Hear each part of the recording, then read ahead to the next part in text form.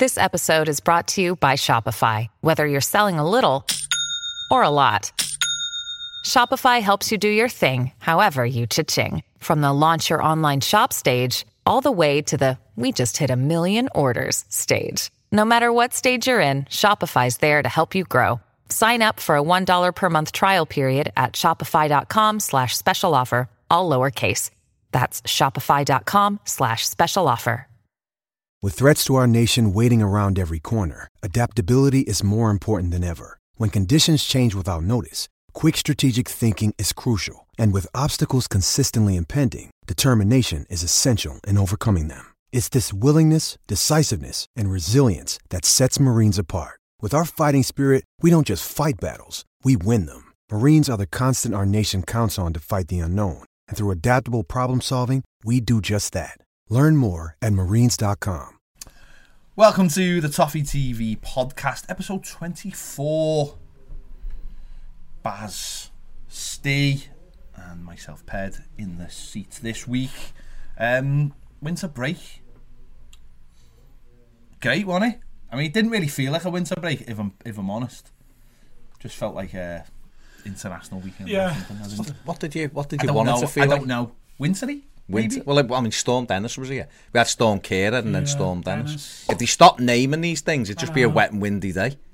You know, I mean, they're made up. You say that. There's people getting to work in canoes. No, I know, but there's people who've gone to work in canoes forever. Yeah. Just that when he didn't call them names. They just want to, that thing with America that happens there and we get it 20 years later. Okay. That's what it is. Wasn't that good, really, was it? Stop naming it. Just stop naming it. Stop giving it a face. Yeah, you're giving it the time of day. Stop giving it time. Yeah. So it hangs around more, I find. Okay, so if we stop giving it the time of day. Yeah. Like a self-fulfilling prophecy. So, I don't think weather is self-fulfilling. It's not. Is. You keep telling everyone. So in your world, right? What we do is we don't tell anyone there's a storm coming, and when their town it's just a storm. fills up with water, it's just a storm, isn't it? So we don't warn anyone. We don't need to give it a name. You can just say this weekend there is actually a reason why they give them names. Why? To track them. There's a meteorological We reason. don't need to know it. Okay, that storm that's coming. Is that what they're just going to say? There's a storm coming. Just say this weekend, gale force winds, flood warning in effect for this area, that area. Move on. See, I don't remember them naming storms. They never did. 20 years ago. No, because didn't name them 10 years ago. Didn't name them maybe 5 years ago. They never used to do the weather a while ago either, but they did. I mean, they've always done the weather. No, they haven't always done the weather. Well, I'm 47 in my lifetime. That's not always, is it? Yeah, in my lifetime, always. I didn't say your lifetime, did I? Was Michael Fish not real? Well, it was definitely real. So he done the weather, didn't he? They've all done it, Steve. They've done it since. I'm saying, but there was a time. What about when cavemen were around, they might have done it, yeah? Fred the Weatherman used to jump. Yeah. Let's not talk about Fred the Weatherman, please. They've done it for years. Well, they've done it for years, but they didn't always have weather. It wasn't until there was. We've always had weather. It wasn't until there was a disaster off the coast of Anglesey by Malfrey that we started getting proper weather reports. That was in the 1900s. So we've had it in our lifetimes, all of it. I didn't mention our lifetime. There you go. So I wasn't going back to the year dot, was I? It's not the year dot. I know you don't believe in things like dinosaurs and that kind of thing, but time is a lot longer than what you think it is. I thought you said time wasn't real. That's what I'm saying. Time is a lot longer. So it isn't real. Okay. That's what I'm saying. Time is. Well, stop quoting it if it's not real. I'm not quoting it. It didn't. Just said time. It didn't put a quote out. It didn't leave us. Weatherman didn't leave a statement. Well, apparently he does, because there's another. Isn't Storm Elsie or something on its way now? Elsie. From Dennis to Elsa. Yeah. These names. No. Blame it on the weatherman. Well, he can't. Well, exactly. Yeah. So, is that like the same thing for diseases that are always in the news? Should we not give them names and just go, there's a bad bug going about? Well, diseases have always had names. Yeah. So, but there must have been a time when they didn't have names. Possibly in the 1600s. Yeah. What you mean, like diabetes, just high sugar levels? Yeah. So it must have been the same. So it's the same with weather, isn't it? No. We don't. No. See, I think it's better to give the weather a name. Why? Than diseases. Why? Because I actually think going on the telly and telling everyone about this coronavirus is a load of nonsense. That to me is nonsense. I mean, sure the Chinese will disagree. No, but that's fine. In China, they probably not even tell anyone in China. No, it's just the flu, isn't it? Well, it doesn't matter what it is. The more they talk about it, the more they get people riled up, and for something that simply won't affect them. The weather, on the other hand, in places like poor Shrewsbury, because of poor Bill over there, means shoes are wet. Come in with wet socks. He did, but that's because it's raining here. Well, fair enough. But that actually does have an effect where coronavirus will... But what difference to the good people of Shrewsbury, and Oswestry and Telford and the surrounding areas? I mean, they wouldn't say the same about those places. But, what difference does it make to them if it's called Dennis or if it's just storm, be careful this weekend, gale force winds, flood warning? Because the reason if you give it a name is you can clarify exactly where it's going and what it's doing, because you've created... No, but what difference does it make to the people? The weather people, fair enough, they might want to have the names. What's the difference between Kira and Dennis? Yeah. Well, they're two different storms, aren't they? A week. They've both done the same There's thing. about 4 days or something. But they've both done the same thing, though, haven't they? Well, they have, but you've got to keep people...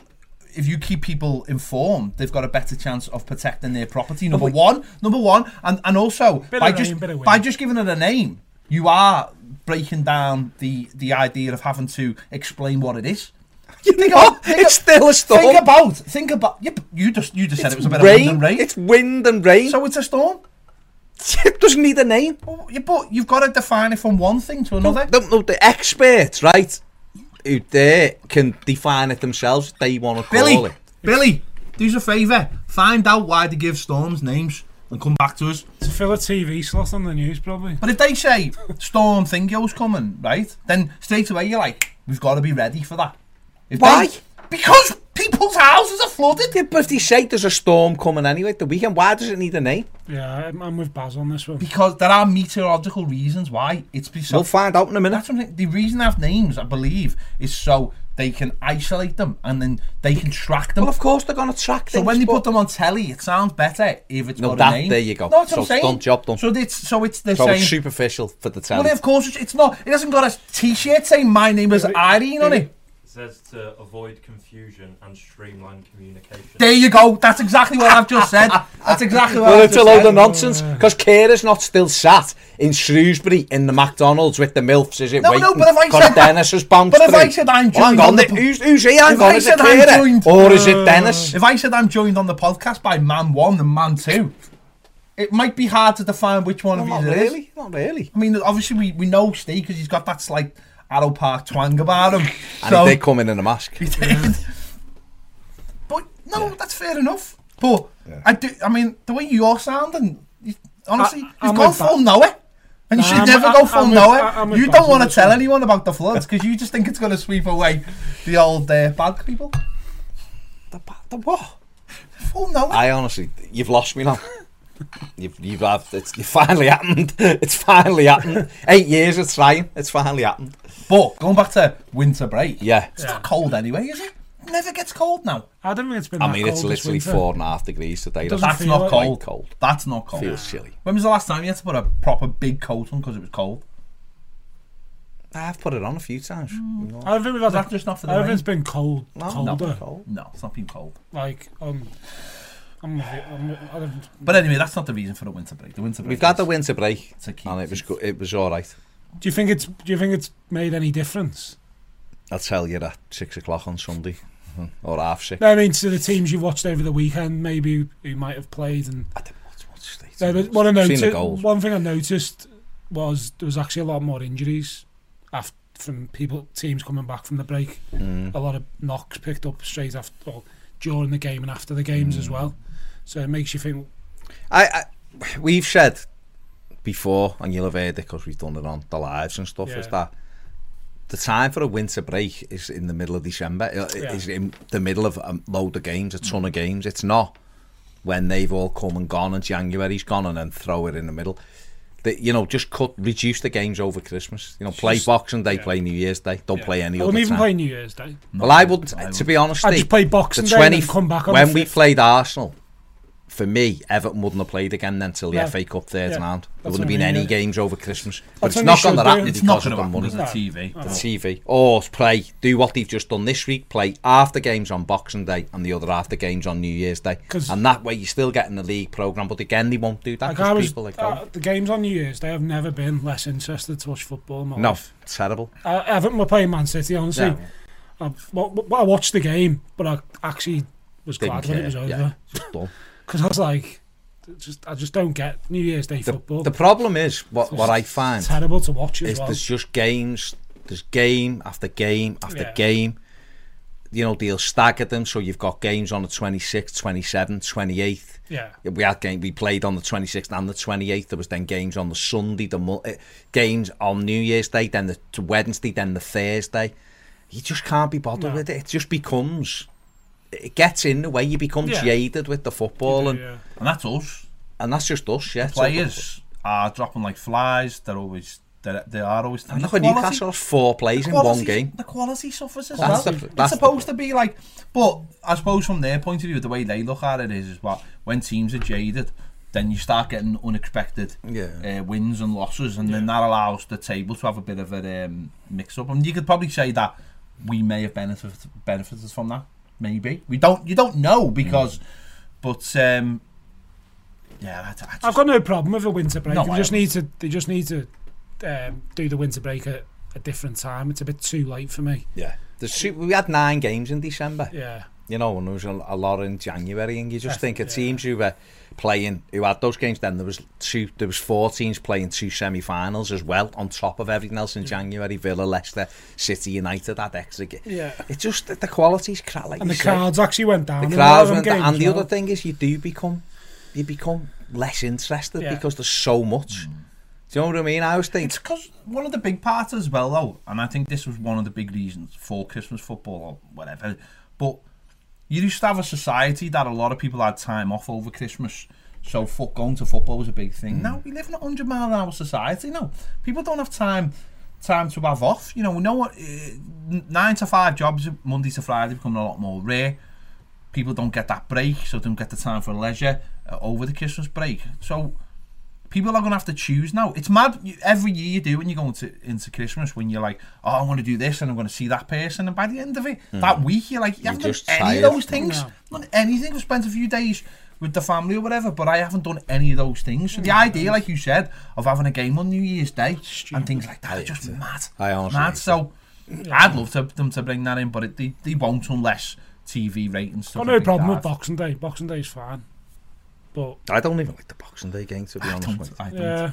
I think it's more for like families who might want to take the kids on Boxing Day type of thing more than anything. That's how I look at it. I'd love nothing better than to just me too. Say goodbye to footy for a week. Me too, Christmas, the last Saturday before Christmas, then till or whatever. Have a good 10 days without Everton playing and just enjoy Christmas, and then by that time you're excited again, you're ready to go again, and it's like, come on, you know, I'm chomping at the bit. Boxing Day, you've had Christmas Day, and then it's like, Everton are playing. This year we was trying to just enjoy the Burnley win. We were playing like we coming here on the Friday, we were playing again on the Saturday. Newcastle, and Newcastle had it even worse really, because they played at R5 on Boxing Day, so they were away at United, so they had even less time to recover than us. Now, okay, that benefited Everton by about 4 hours, but whatever. But just as a spectacle, I remember last year when we played Leicester on New Year's Day at home. It was honestly one of the worst games of football I've ever been to in my life. It was horrific. Well, my lad was the mascot, and my missus doesn't ever go. It was the first Everton game she'd ever been to. And we went, and she'd never want to go again. It was horrific. It was pathetic. There was one shot on target, I think, and Vardy scored. That was it. John Joe Kenny at the bar in the first. That was the only thing that happened. It was terrible. Everyone was bored. And the other thing you find as well, like there's loads of people around. You see blue sheets all over the place at Christmas because people just can't get there on Boxing Day because of whatever. And it's like Goodison's always full. You see it at all of the grounds. There's gaps everywhere because people are like, how can I travel there? Or imagine, we know certainly in this city, a lot of people come over from Ireland for both Everton and Liverpool, and getting a flight over on Boxing Day and stuff. Just swerve it. Just take one of the games out at least and let everyone just breathe over Christmas. 28th one's got to go. Germany's got it right. Germany have got it right. As always. Well, yeah. Kel surprise. They've got it. So one of the things that has happened in the last few days is this ban for Manchester City from UEFA, FFP, breaching the rules of FFP.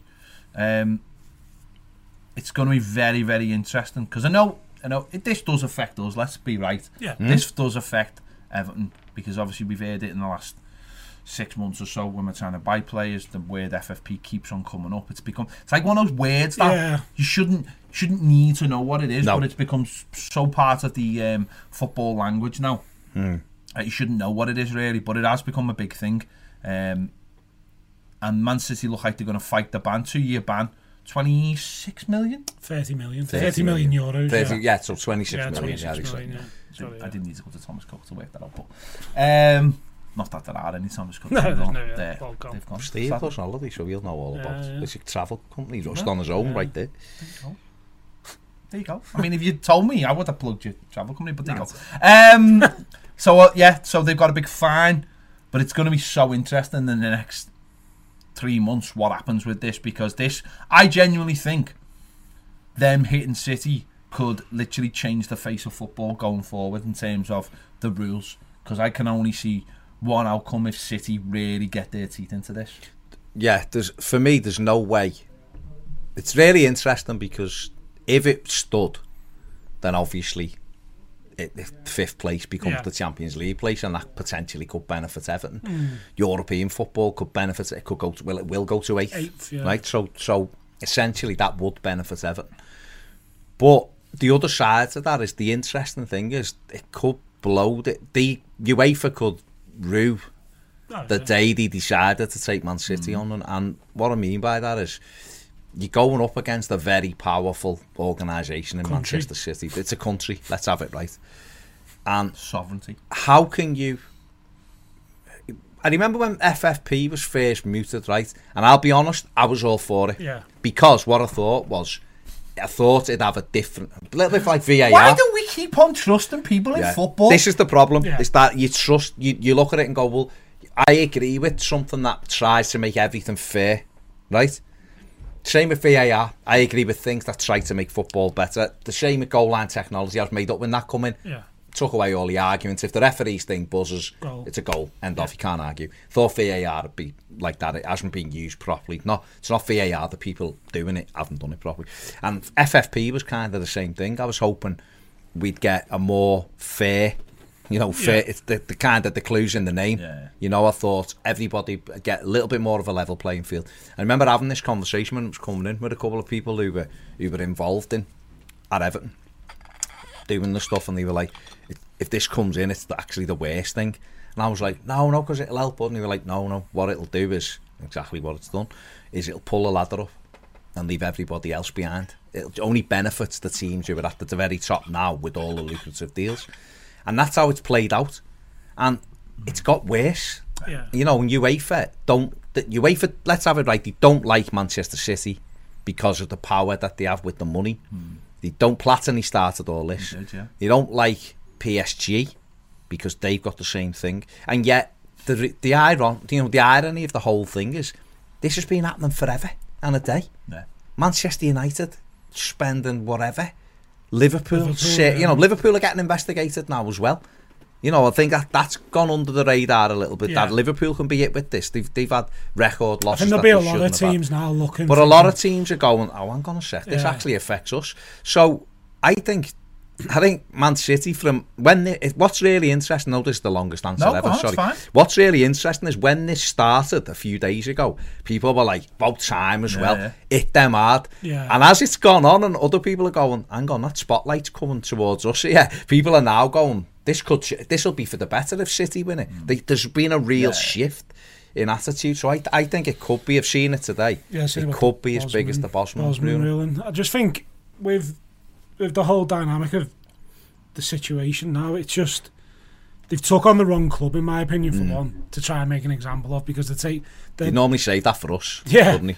That's what I mean. And you look at the people who run Man City, what's his name, the Fardoom, is it the chief executive? Yeah. Like Kelly Muldoon. Yeah, he seems like he's the type of guy who's got his. He's not the type of person I don't think would put Manchester City in that position, maybe of where there would be a problem in the future. I just think there's two clever people around the club. Man, sure. Look at the and I just think, why not? Why have they not made examples of other teams who've done it? But it just.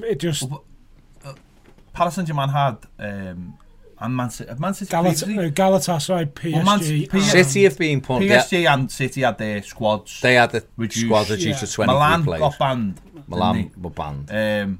But all three have been appealed. But the thing with City is, and this is what I find really interesting, I think they've took it really like they knew it was coming and they were very calm and they've already been planning for this. And I think that's where I think football has got to be ready for this, because I can see a big change coming. I just can't see. See, this is the interesting thing about football is, it's like when anything happens in life in terms of law, whether you appeal, if you get done for anything and you appeal it, it takes time and it gets dragged through the courts. The thing about football is you haven't got time to drag things through the courts in football, because we've got to the season. The competition's so powerful, and you can't stop a competition. But the law dictates that if you're in an appeal phase, you are innocent during the journey.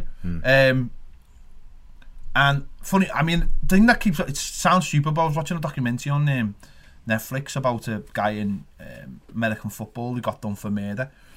Hernandez. But the law, he appealed it, and when he was on appeal, he killed himself. The law said that he was innocent.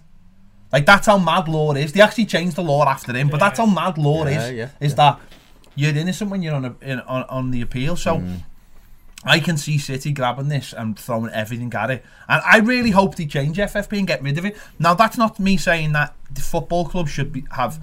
Rich football clubs should have the power to just do what they want and go out there and spend all the money. I believe there should be a salary cap, but the salary cap should be even for everyone. It should be the same figure for everyone. And then people will go, well, that won't stop anything because Man City and Paris Saint-Germain have got all this money and we haven't.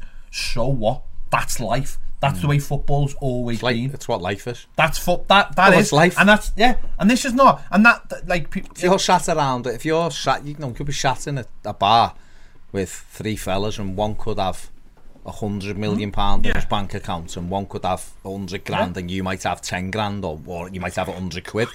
You've all got the same opportunities to get that money. All right, the fella with 100 million can buy whatever he wants. You can't, but that's life. But that's not saying that you couldn't do the lottery, Steve, or someone who you've met has left you with 50 million quid, and then all of a sudden you're that person. But by saying, well, hang on, that fella over there with 100 million, he's allowed to do what he wants, but you know what? There's a lot of money here to give you, Steve, but I can't give you it because it's not allowed. That means that you're never given that same opportunity that fella's given. But if there is a ceiling, then you know it can't go absolutely mad. And I think that's the way it's got to be, because at the moment, like you said previously, you've got clubs. Money there's always different places with money. You know, we go back 15 to 20 years ago, it was Chelsea coming in, and okay, and he was able to do whatever he wanted. He built Chelsea from nothing, to something very, very quickly. Paris Saint-Germain just done it. And City. You know, City were in the bleeding playoff 10 years ago, or a bit longer, 13 years ago, weren't they? 12 Finished 14th the year. So why can't anyone else do that? You know what I mean? Blackburn won the league in 93 on the same model. 95 wasn't it? On the same principle. Was exactly the same thing. Local man, made good, spent his money on his football club. That's his right. They go and get all the best players. But how long did it last for? It lasted for 1 year. You know, when we got Newcastle, Freddie Shepherd, but the only reason why they were in the Champions League for a few years was because Freddie Shepherd ploughed money in Manchester United. John Morse. He did the Mersey millionaires. The Morse family did it for Liverpool. And the same. It happens, and I just think that what FFP is trying to create actually is a monopoly. It's trying to create a artificial Super League. It's trying to get. You know, we've done this on the footy show. We did it early when the Champions League this year. Every club that is in the last, who's in this round now, are all from the top 5 leagues in Europe. So already you're streamlining, already you're saying they're going to be the best of the best. Why? Because all the other clubs can't afford it. They can't break the monopoly. So for us, we're sitting here and we're going, every week we're always having a laugh about Megaphone and having a laugh about USM and all this. These are the things we're having to do or try and do, even though we've got money. We keep on talking about FFP, where okay, we've been poor with money, but that shouldn't hinder us going forward. You've got to still be responsible and have responsible spending, but it shouldn't hinder you trying to be better. Because City had Shinawatra in 06, right? He come in and he spent money. Remember, they bought Boyan, what's his name? But the kid from the Bulgarian striker, he done his knee, and anyway, they bought Bozyanov, they bought all of them, Milano, they had all of that early bit of money with Shinawatra. They spent 60-70 million at a time, and that was quite a bit of money. Spent that on different players, and it didn't work, and then he sold it to Sheikh Mansour, and he come in. So they'd already started the process of just spending money, wasting money a bit like we did, because you're trying to jump 3, 4, 5 steps quickly. Mansour comes in, gets Rubino, spends ridiculous amounts of money, and then people start. Don't forget this law. Certainly things like the short-term cost control and FFP are only coming in 2013-14.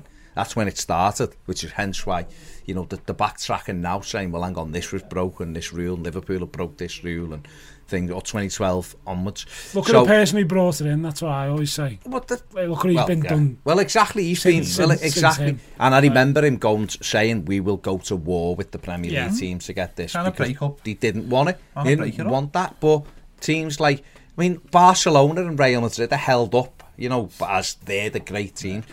Real Madrid got a training ground bought for them for 500 million when it was worth 4 million or something. That's what the Spanish government gave them for a training ground, and built them this. They remortgaged the stadium every year. They spend whatever they want. Barcelona are exactly the same. Yeah. It's all, we do this and we do that. So already they've allowed this monopoly to be created. All through life, there should be nothing in place that says, say Everton, because it's our club and we're talking about it, Alisher Usmanov should be able to turn around and go, I want into Everton and I'm going to give them 400 million this summer. I've got the money. I'll underwrite it. 400 million to go and do what he wants, which is what he wants to do and what Mashiri would like to do. Only we can't. So we face the way the rules are at the moment this summer, needing to sell to buy probably, in terms of, not because we need to generate money to bring, because we haven't got it. We've got a big bleeding silver briefcase full of it, but because it doesn't satisfy the Premier League rules or FFP. So they want to see players sold before where are you getting that money from? Well, we should be able to go, see these two fellas here who own us, that's their money and they're underwriting it. So it's not an issue. And then it's up to them to responsibly govern the club then. That's what it should be. It was like what Carragher said the other night. He said, how are Everton ever meant to get as big as Liverpool when they're not allowed to spend what they've got? He said, what Everton fans meant to do, sit there and watch Liverpool be successful for the rest of their life. Because, let's be honest, off the pitch, there's probably only 2 clubs in England who make massive money off the pitch, in Man United and Liverpool. The rest do all right, but not them two. Not as well as those. They're not global brands. They're not global brands. Chelsea... and those global brands, by the way, they've been global brands for a long time, since the 70s and 80s. This is not a new thing. So what it does is that never goes away. Your support never goes away, and that's what it's based on. And that there's no other club we can't turn around and go, we've got this worldwide fan base that we can rely on to bankroll us. Liverpool can. And that's why they've not been so dependent. They can get massive deals because they've got those fans out there. That's why the likes of Nike and stuff are being attracted to them. But don't forget, didn't John Henry give them an interest-free loan for the stand? But he's put 400 million in as an interest-free loan. So exactly. And the mad thing about it is this. And by the way, there's nothing wrong with that. That should be fine. He shouldn't. But I'm just saying that. But what's mad is this has only all come to light because the hacker. Found it all and give it to Bills. Now he's in jail, which I don't really agree with either, because if we've got whistleblowers out there, they should be allowed to do their job, especially when it's sensitive information that the public should know about. But could he just not have hacked other clubs first? Well, but anyway, surely Man City, as you said, have got the power to go, well, hang on, it was hacked illegally, so therefore 2 wrongs don't make it right. So that's their first thing. But I hope they generally don't just like get off with it. I hope they smash the system. Well, I think Dave said the statement is we're ready to do an explosive approach. I think that will prove that FFP is illegal. I think you can tell by the amount of time it's took them to release the statement. It's nearly a week now. What was it, last Friday? It's Wednesday today, so they've obviously looked over a lot of things the last couple of days and thought this is how we're going to approach it. Piecing it together. Because I think I read the guys wanted to say something 5 minutes after. I think they've just let it all settle down, let everyone else talk about it, and then come out when it's a little bit quieter, so their message gets across a little bit better. And I think it's very interesting they've done it on the week of the Champions League. But that's also what I said though. That when it first comes out, the narrative is hit them if they've cheated, do this, do that, do the other. Got Steven Gerrard saying, well, you know, they need to be investigated because that means I win the league then in 24, which he didn't because he still didn't get more points than them. And now the narrative has started to change. That's what I've just said. So they've been clever because now it's gathering support. Whereas if they'd have come out and made a statement on the day, a big statement about it, and this, that, and the other, people would have been like, you've been found. Now people are kind of going, actually, I hope that they smashed them, and they will do. It'll be. Everyone said Bosman couldn't win when he went, and then it's because it's whether or not. There's a thing of saying these are our competition rules. Right, so we were talking about this yesterday, I think, and you sign up to that. I think on the Premier League, so we were talking and going, well, you sign up to those, so you kind of agree. But if it's illegal, once it goes into a court of law, that's when the legality of these things come out. So if Man City prove that it is illegal in that, because it's a restriction of trade. What I would say as well, City are saying that they haven't actually done anything wrong. So they're not even saying that FFP is wrong. Isn't it due to an email? They're saying they haven't done anything wrong. So it's going to be dead interesting. And but do you know what the big thing that's come out of it is that, and this is again why it should be knocked on the head, is this season proves more than anything that it's nonsense. Liverpool are 25 points clear of a club that's got endless pots of money. Football doesn't work with whoever's got the most money wins the league. It helps, it puts you up there, but it doesn't. It's no guarantee, absolutely no guarantee that you can keep players happy. You can keep, you can keep players fit. You know, the manager might decide doesn't want to buy this extra player for whatever reason, and then you know you get a terrible spate of injuries like Man City have had, which is essentially what's given Liverpool the league. Let's be honest. Look at Real Madrid with the Galacticos. Yeah, they had all the best players and win the league. They weren't great. No. Were they? It's no guarantee. You can get you a great set of players, but it's no guarantee. I think it might prove as well the last 2 years why City haven't spent that much money either. I think the last 2 seasons they've only spent 50 and 59 million. But I think so also they spent 50 on Robert. Net. No.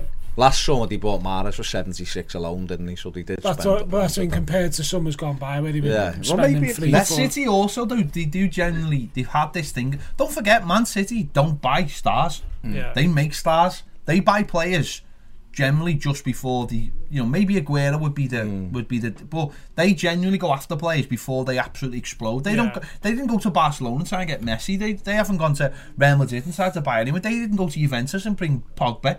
They go and try and get players who are just about to they become stars at Man City more than anything else. They wouldn't go to 75 million for Van Dijk.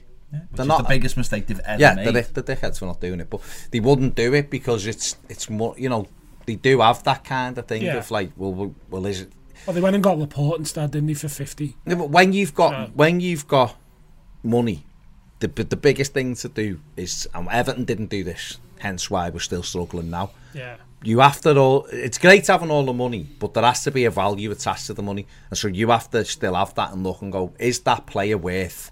Will Sahar in the summer, for argument's sake, Everton wanted him, you know, that would have blitzed our FFP if we'd have got him, if they'd have agreed it, but Everton wanted him.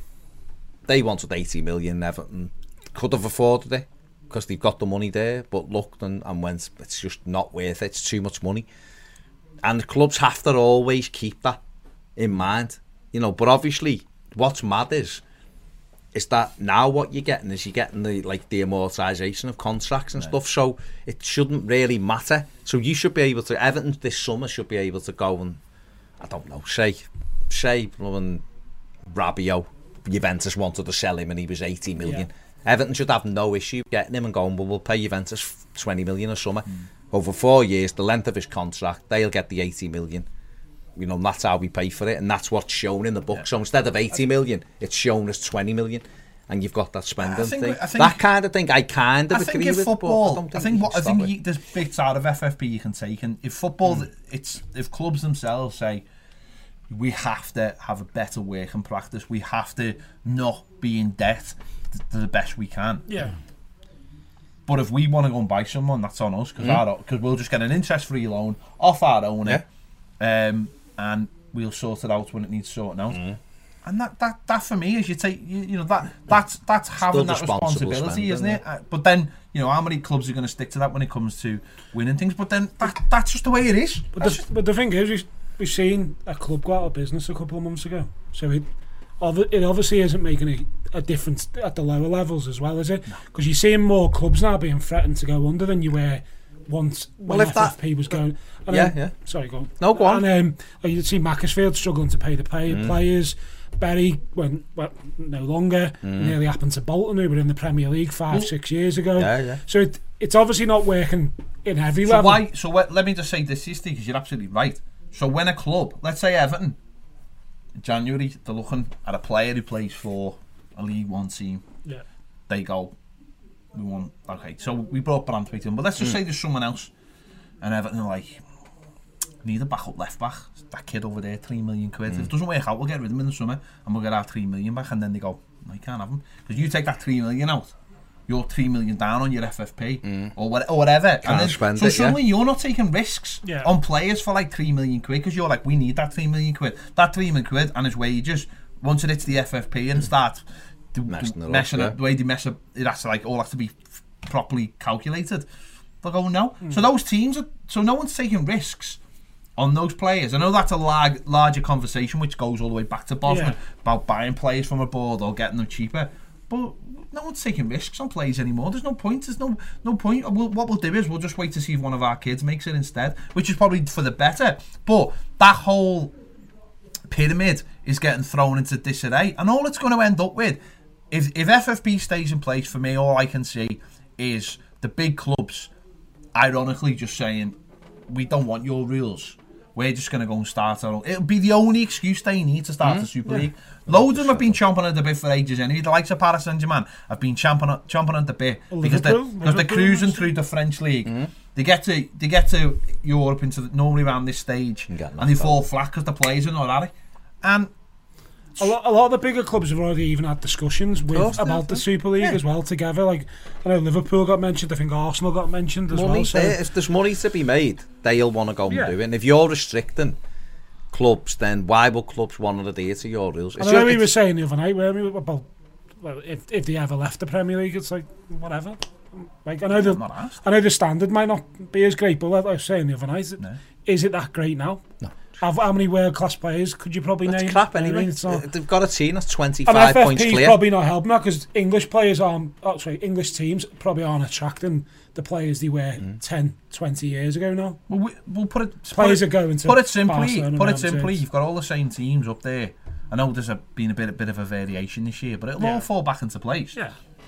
But a club like us, if we're trying to compete with let's say we're trying to compete with Man City or whoever, and we're trying to get a player, and we go, we can guarantee you first team football, no problem. Can they? And they go, well, maybe not. And then the wage comes up, and everyone go, well, we can't offer you the wage simply because of FFP, not because we haven't got it. And one of these other clubs can go, well, we can because we've got a 75,000 seater stadium or whatever. So straight away, you're limiting yourself. It's just nonsense, absolute nonsense. And then the talent doesn't get moved around. It all goes to the same clubs all the time. And all it is a monopoly. If people can't see that, then, well, to be fair, I think there's only one club who can't see it, if I'm honest. And if they wanted to buy a big player for big money, then... It's just not fair. It's just, like you saying about Accrington and Stanley, like, for teams like Accrington, Stanley, or whoever in League 1, League 2, it gives you no hope, really, as a fan, to think, we might reach the Premier League one day. Because the thing about that as well is, if you're a club like that, you're just thinking, is it worth taking that risk now? Yeah. We'll go out of business if we try and push on now. Unless you get a really good crop of players who can push you on, it's not going to happen. And then you've got no hope of an owner coming in, a local lad owner, who can put money in and give you the leg up because of FFP. Because if you can't prove how you can make that money, then you're not allowed to put it in. It just makes me think how clubs like, I look at like Wolves and how much they've spent. It makes you think, how are they? Well, they won't, because how are they doing it? You know what I no, mean? but that's a clever account, but that makes me laugh. You've got an agent who puts players into a club that's in the Championship. I mean, he was the top players because he's part of it. Wolves done the deal for Fernandes to Man United. Yeah, it's just all because there was talk of a United player would then go on loan to Wolves because of it. I think if this continues, all that'll happen is, as I mentioned, we'll get a Super League, and at the flip side of that, we'll either get clubs going bust, or we'll get big clubs buying little clubs, so that they can stockpile players into them and work the FFP round that way. It's all a nonsense. It's all the same. It's all for the big clubs. It's gonna be dead interesting to see what City do. Smash it a bit. Anyway, coming up in part 2, we'll be discussing the weekend's fixture against Arsenal down at the Emirates. Thanks for downloading the Toffee TV podcast. But did you know we put all our shows out as podcasts? Head over to patreon.com/Toffee TV EFC and you'll find all the latest shows available as podcasts exclusively for Patreon subscribers. So if you need to find all the latest ever news, conversations, stats, match previews and match reviews as easily downloadable podcasts at your convenience, head over to Patreon. Welcome back to the Toffee TV podcast. Everton actually have a game this weekend away to Arsenal at the Emirates. I know, Baz, you've been massively impressed by Mikel Arteta. Oh, Baz loves Arteta. Absolutely on fire, this guy. Yeah, superb. How many wins has he got, Baz? He's done well. Got a second win, didn't he, of his managerial career the other day. Something Ancelotti had in 2 days, wasn't it? Not a fan of him, man, no. Listen, he's all right. I'm not a fan of Mikel Arteta. He's all right. It surprises me how his behaviour at the end is massively overlooked by Evertonians at Berserk. But listen, I'm sure he'll turn out to be a good coach. Yeah.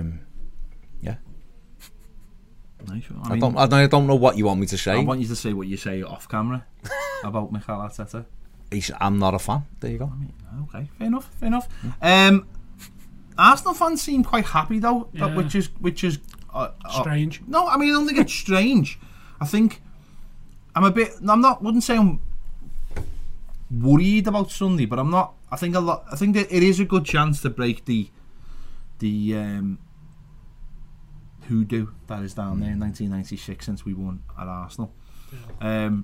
But I'm not thinking it's just going to be a straightforward game, because I think what's happening with Arsenal is they're improving bit by bit, and I think the fans are enjoying it because they can see something tangible happen on the pitch. I know the results haven't been. They've had a lot of draws. Yeah. But it feels they do. It seems to me by watching a few clips and stuff that they feel like they're in together. And I think where we've got to be clever on Sunday is that we don't fall into either a false sense of security or just, I don't know, if the game's flat, we've got to be a bit more proactive, I think, because I think they are the kind of team, and I think they showed this on Sunday when they beat Newcastle, but even when the game's flat and they look poor, they do have people who can hurt you, and I think for them it's about getting more out of those players, and I think we've got to be very, very careful with that, because I don't think we can play like we have the last 2 games and expect to get a result at somewhere like the Emirates. I think we've got to go up a level and cut out all those silly mistakes that either we got punished for at Watford but redeemed, or didn't get punished against Crystal Palace. So I think we've got to go up a level, but we're going to have to go up a level in the next 4 games, because it's crucial we get something out of these games if we want to qualify for Europe. Definitely. I think going back to what you just said there about the fans, and I noticed a big change in them when they got a point away at Chelsea. I think it was away at Chelsea, and they were down to 10 men, and it seemed like they're giving this manager a bit more of a bit more leeway compared to what they were with Emery, because his football was they classed as negative. But I think we need to start quick. They've got a game tomorrow as well in the Europa League, so it depends whether Arteta will go full strength in that, which I imagine he will, because he's probably their best way of qualifying for the Champions League as well. But we need to come out firing straight away, on the front foot, press high, and just got to take our chances when we get them, because when we've gone to those places in the past, we haven't really had the chances to take them. I don't really fear Arsenal as a team. I look around and think there's probably only a handful of players who maybe get into Everton's team. Probably the front two, Lacazette and Aubameyang. Because like Ped was saying there on Sunday, they were awful first half, dreadful. Newcastle played really well. Don't get me wrong, first half, but they should have been out of sight. Arsenal first half, but then second half, cross comes in, Aubameyang goal, and it's game over early then. So it'll be interesting to see how we approach it. Will we go for them, or will we try and sit back and hit them on the counter? Yeah, listen, they've got match winners. They've got the front two are brilliant. Lacazette and Aubameyang are brilliant. Pepe's got quality. If it happens for him on the day, Mesut Ozil has got, if he fancies it, and he normally fancies it at the Emirates more so than away from there. They've got that ability. I'm not looking at it going, this is an easy game, because it's at Arsenal, like you just said, 24 years since we won a game down there, so quite clearly it's not an easy place to go. But what I would say is, it's our best chance for a number of years of actually breaking that record. They're a decent side, they've got match winners, but they're also poor at the back. The keeper's not convincing, and I think we can score goals there. We've got 3 or 4 players in that front positions who can score goals and cut you open.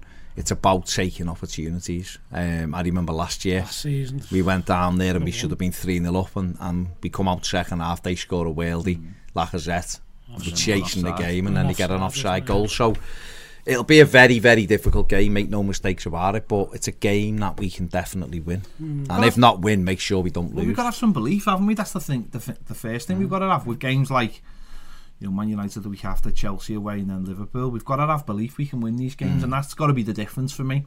I think you've seen that in as you mentioned there, going there last year.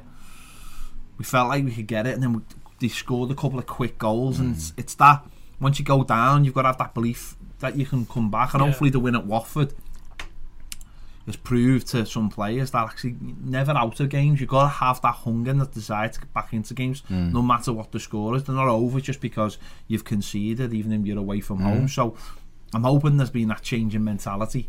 It certainly feels like there has been, but obviously the proof's in the pudding. And the thing about it is, though, this is the thing with, like, Arsenal are behind us at the moment. Obviously if they win, they'll go above us, and that's got to be a big thing to make sure they don't win. But you got to look at it like that. We're the team in form when it comes to these. I mean, if you listen to anyone out there in the press, they'll be like probably waxing lyrical about how well Arsenal are doing, or how Arteta's doing, but Everton, I don't know. And that's not the case whatsoever. We know that we're the team in form, and hopefully with that confidence and with the break can work two ways, can't it? It can allow you to actually have a break and chill out and come back refreshed, or it can break up that momentum. Let's hope it doesn't break up the momentum. But obviously, last Sunday there was a behind closed doors into squad friendly, and we got Andre Gomez back on the pitch, and obviously Carlo Ancelotti's making all the right noises about him playing on Sunday. But can you really see that, Baz? Can you really see him starting the game? Well, I mean, I would have said not a chance before Ancelotti's interview. Excuse me. Then I watched his interview yesterday, and he was like, well, he's in the squad and he'll start, because it's better him starting than coming off the bench, because they're more prepared to start than when you're a sub, when you've been out. But I don't know. I personally think it's too soon, but I don't watch him train every day. I don't know what he's looking like. I mean, I believe, he wasn't amazing on Sunday in that game. And at times he probably struggled a little bit, but that's only to be expected. And you've got to go through that to get your fitness back. But the little clips that Everton put out, lovely passes, put one great ball through to Dominic Calvert-Lewin, shifted the play right and left, both feet, had a good shot just over the bar. I know it's a training game, so I'm not saying he's back to best, but what he is he's got something we don't have from any other midfield player that we've got at the club. Yeah. And that is his ability to keep the ball, control the ball, travel through the gears with the ball. He's got that strength to switch the play both sides. He can dictate the pace of a game. I don't think we've got that with any other midfielder. We've got lads who will compete. You know, we've got Tom Davies who tries to play it forward. Sigurdsson's got quality but no legs. Schneiderlin is good at one job, which is protecting. Delph is a little bit of bits and pieces of different people's games. We've got nobody like Gomez, stature or ability on the ball to protect the ball and to see a pass. So he is vitally important. You know, this is a player who, for me, would have played every game if he'd have been fit. Yeah. You know, and I think the plan very much was Gbamin and Gomez for the season, wasn't it? That was the ideal. And we've been robbed of that. So it's great to see him back in contention. But I mean, what about you? Can you see him going straight back into that start? What I think about is though the Crystal Palace game from last season, when he came back from injury and he was put straight back in, and he was quite commanding. Yeah, he in was it. good, wasn't he? And at the end of the day, I think we look at it as fans and we've got no real idea. We've got no concept of it, have we? Because we're even now we're used to players coming back and thinking back to the, they need a couple of games and the resis and all this. But now they get them to such a level in training, and with it being a break, the break's healed. There's not this thing of we could get injured again. It's healed. They're fully satisfied. He'll have been signed off by any doctor, and it is about getting him fit. And if they think he's fit, I mean, how fit can you get a player to the point that he's fully fit? Do you know what I mean? You've got to maybe you've got to throw him in, get him on the grass. And I think the question for me is for Carlo Ancelotti, and get your thoughts on this now, Steve, does he put him in and go, well, like you just said, what do I do? I've got to put him in because I need to have a look at him, because I want to look at him so to see whether he's ready. Because actually, we're in the top half, we're doing all right. One player's not going to dictate the whole, but you know what? The positives massively outweigh the negatives. If he gets on the pitch and he's great and he gets through it through pure adrenaline, then it's a game of footy that he's just got an hour, let's say, an hour that he didn't already have. Whereas otherwise, you'd just be sitting on the bench, twiddling his thumbs, thinking, well, I need another week of training. Where what he really needs is to be back in the environment of a footballer. I think they'll know more as well by starting a game and coming on, because we don't know how the game's obviously going to pan out. There might come a point where we're making different kind of subs and he's not needed in the end. So I get why he would start him rather than bringing him on. And I think from starting a game, you'll know more after the game whether he was ready or not. Where coming on for 20 minutes. And the main thing is, it's not like he's a centre back. No, this is centre midfield where we've been crying about not having players available. The big question for me would be, if he did play, who would play alongside him? Because I think that's just as an important decision. Alongside him. See, I think he'd play Delph. Yeah. We could play Delph. But I do agree on form. Schneiderlin would probably... Well, I'd just play Schneiderlin just for the protection, and then you're allowing him to get on the ball then. Whereas with Delph can be caught out of position, which means Gomez would have to do a little bit more. But I think that the thing... I understand what Ancelotti means, because if you're coming back from injury and you're a substitute, you sat on a bench and then the manager goes and needs you. Yeah. You're cold. You know, you start stretching and then you go on. You can get a muscle injury. I remember when I broke my leg and Mike first came back, the manager started me and I couldn't believe it. It was like Dave Whelan then? Yeah. I wasn't in the cup final, I broke it. But I remember he said, no, I want you to start. And I was like, yeah, all right. And I didn't suffer. I suffered mentally from the first couple of tackles, because you get up thinking, is it all right? It's always the first tackle. But the actual physical side of it, muscle wise and everything, it was fine, because you do your stretches, so the team prepares before the kick-off, so you're warm, you're ready to go together, and you get into a game. Exactly. Whereas if you dropped in, you dropped in and the game's at a level, isn't it? And you see, that's why some people just can't be subs. Tom Davies always better starting when he's dropped in. Unless he gets put in like Duncan did up front, and you can just run around. If he's in the middle of the park and he's cold, he struggles. So I think the thing with Gomez, like you just said, Steve, the manager will know more. It's worth sometimes putting him in. You can take him off at half time if he's really struggling. Yeah. Take him off after half an hour if he's really struggling. Duncan's done it. But what you do is you put him in, you see how it goes. Yeah. And if Everton, for all we know, we might be going, well, I'm going to give him an hour see what he's like, because when we play United at home the week later, which is a game I think we're going to win, you know, what we need, he'll be ready to play in that game. Gomez just walking out. Hey, you've just said it was a dislocation. They put it back in immediately. Didn't require surgery, but there was no cut. Yeah. He was back in. He had a boot on. He was walking. He was on a bike within a week. I know he had the boot on, but he was doing this. So physically, he's fine. He'll strap up that ankle. And it's about him then going, like, it's his head now. Mentally, so you put him in a team, and the minute the adrenaline takes over in that game, you're playing the game. And if he comes off after an hour and he's done all right, he'll sit on the bench and go, I'm back. I was played a Premier League game. I'm back. My leg's great.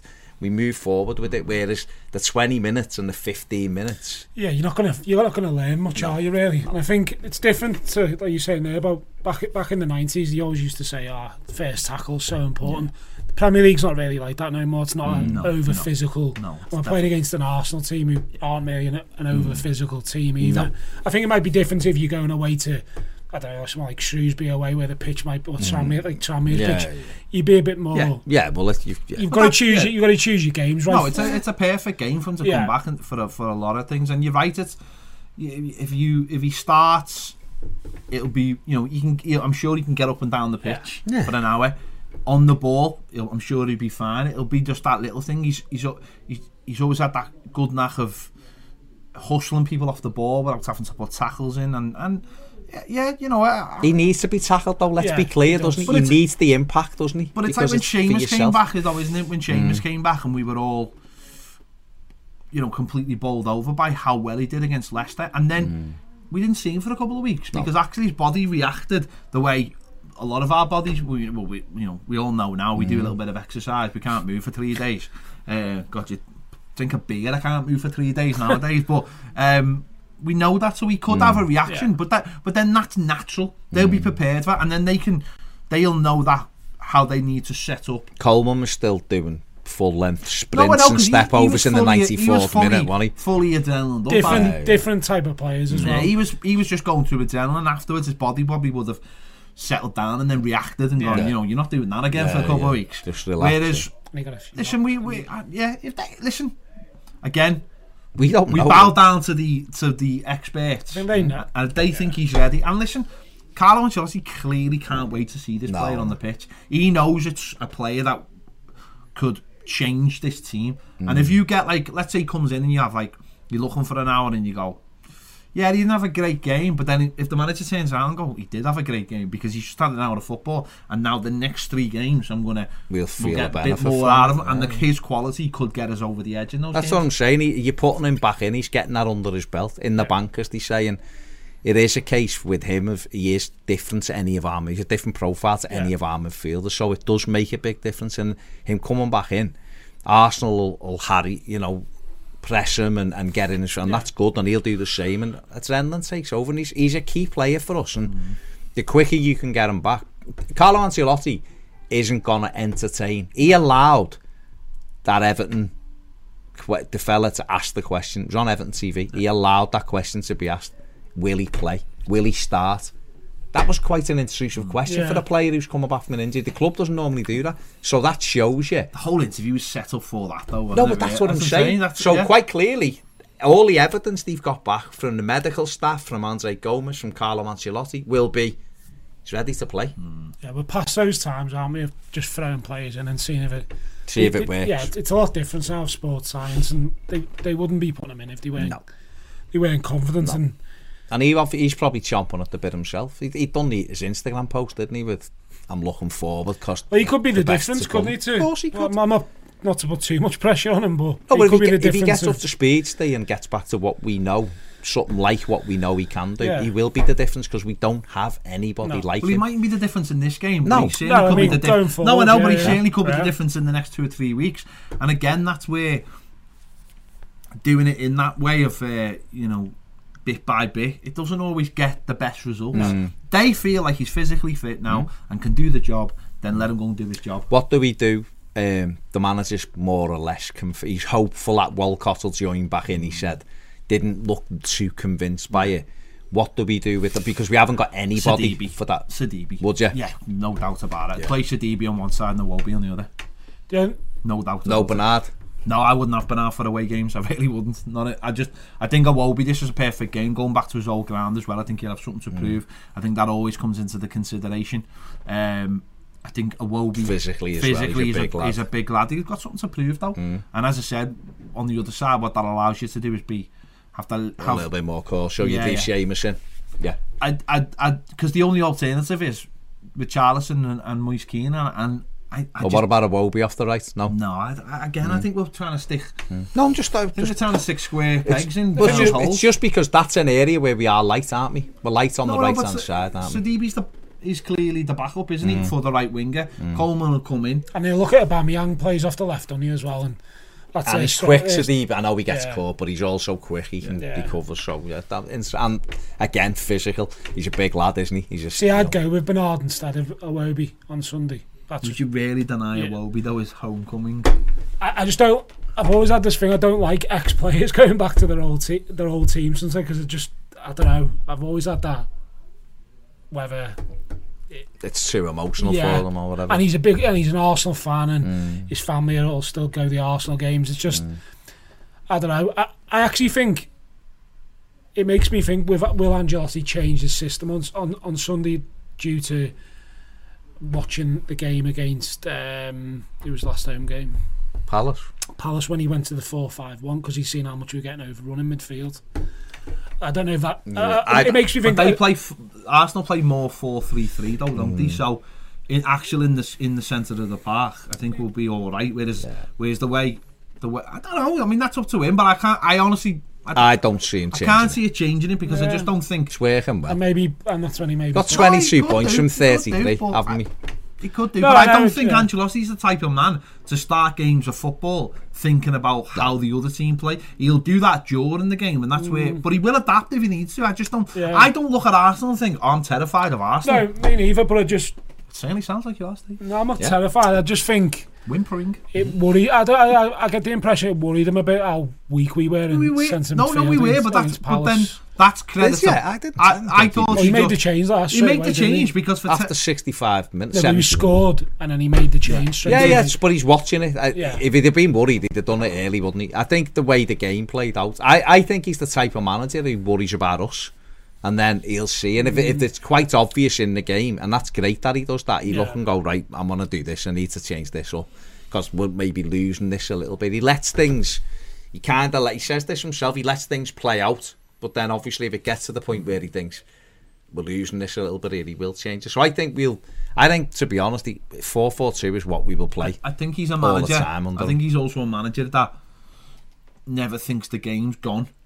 Do you know what I mean? Never thinks the game's gone, won or lost, because he knows that during the game things can change. We seen it at Man City, didn't we?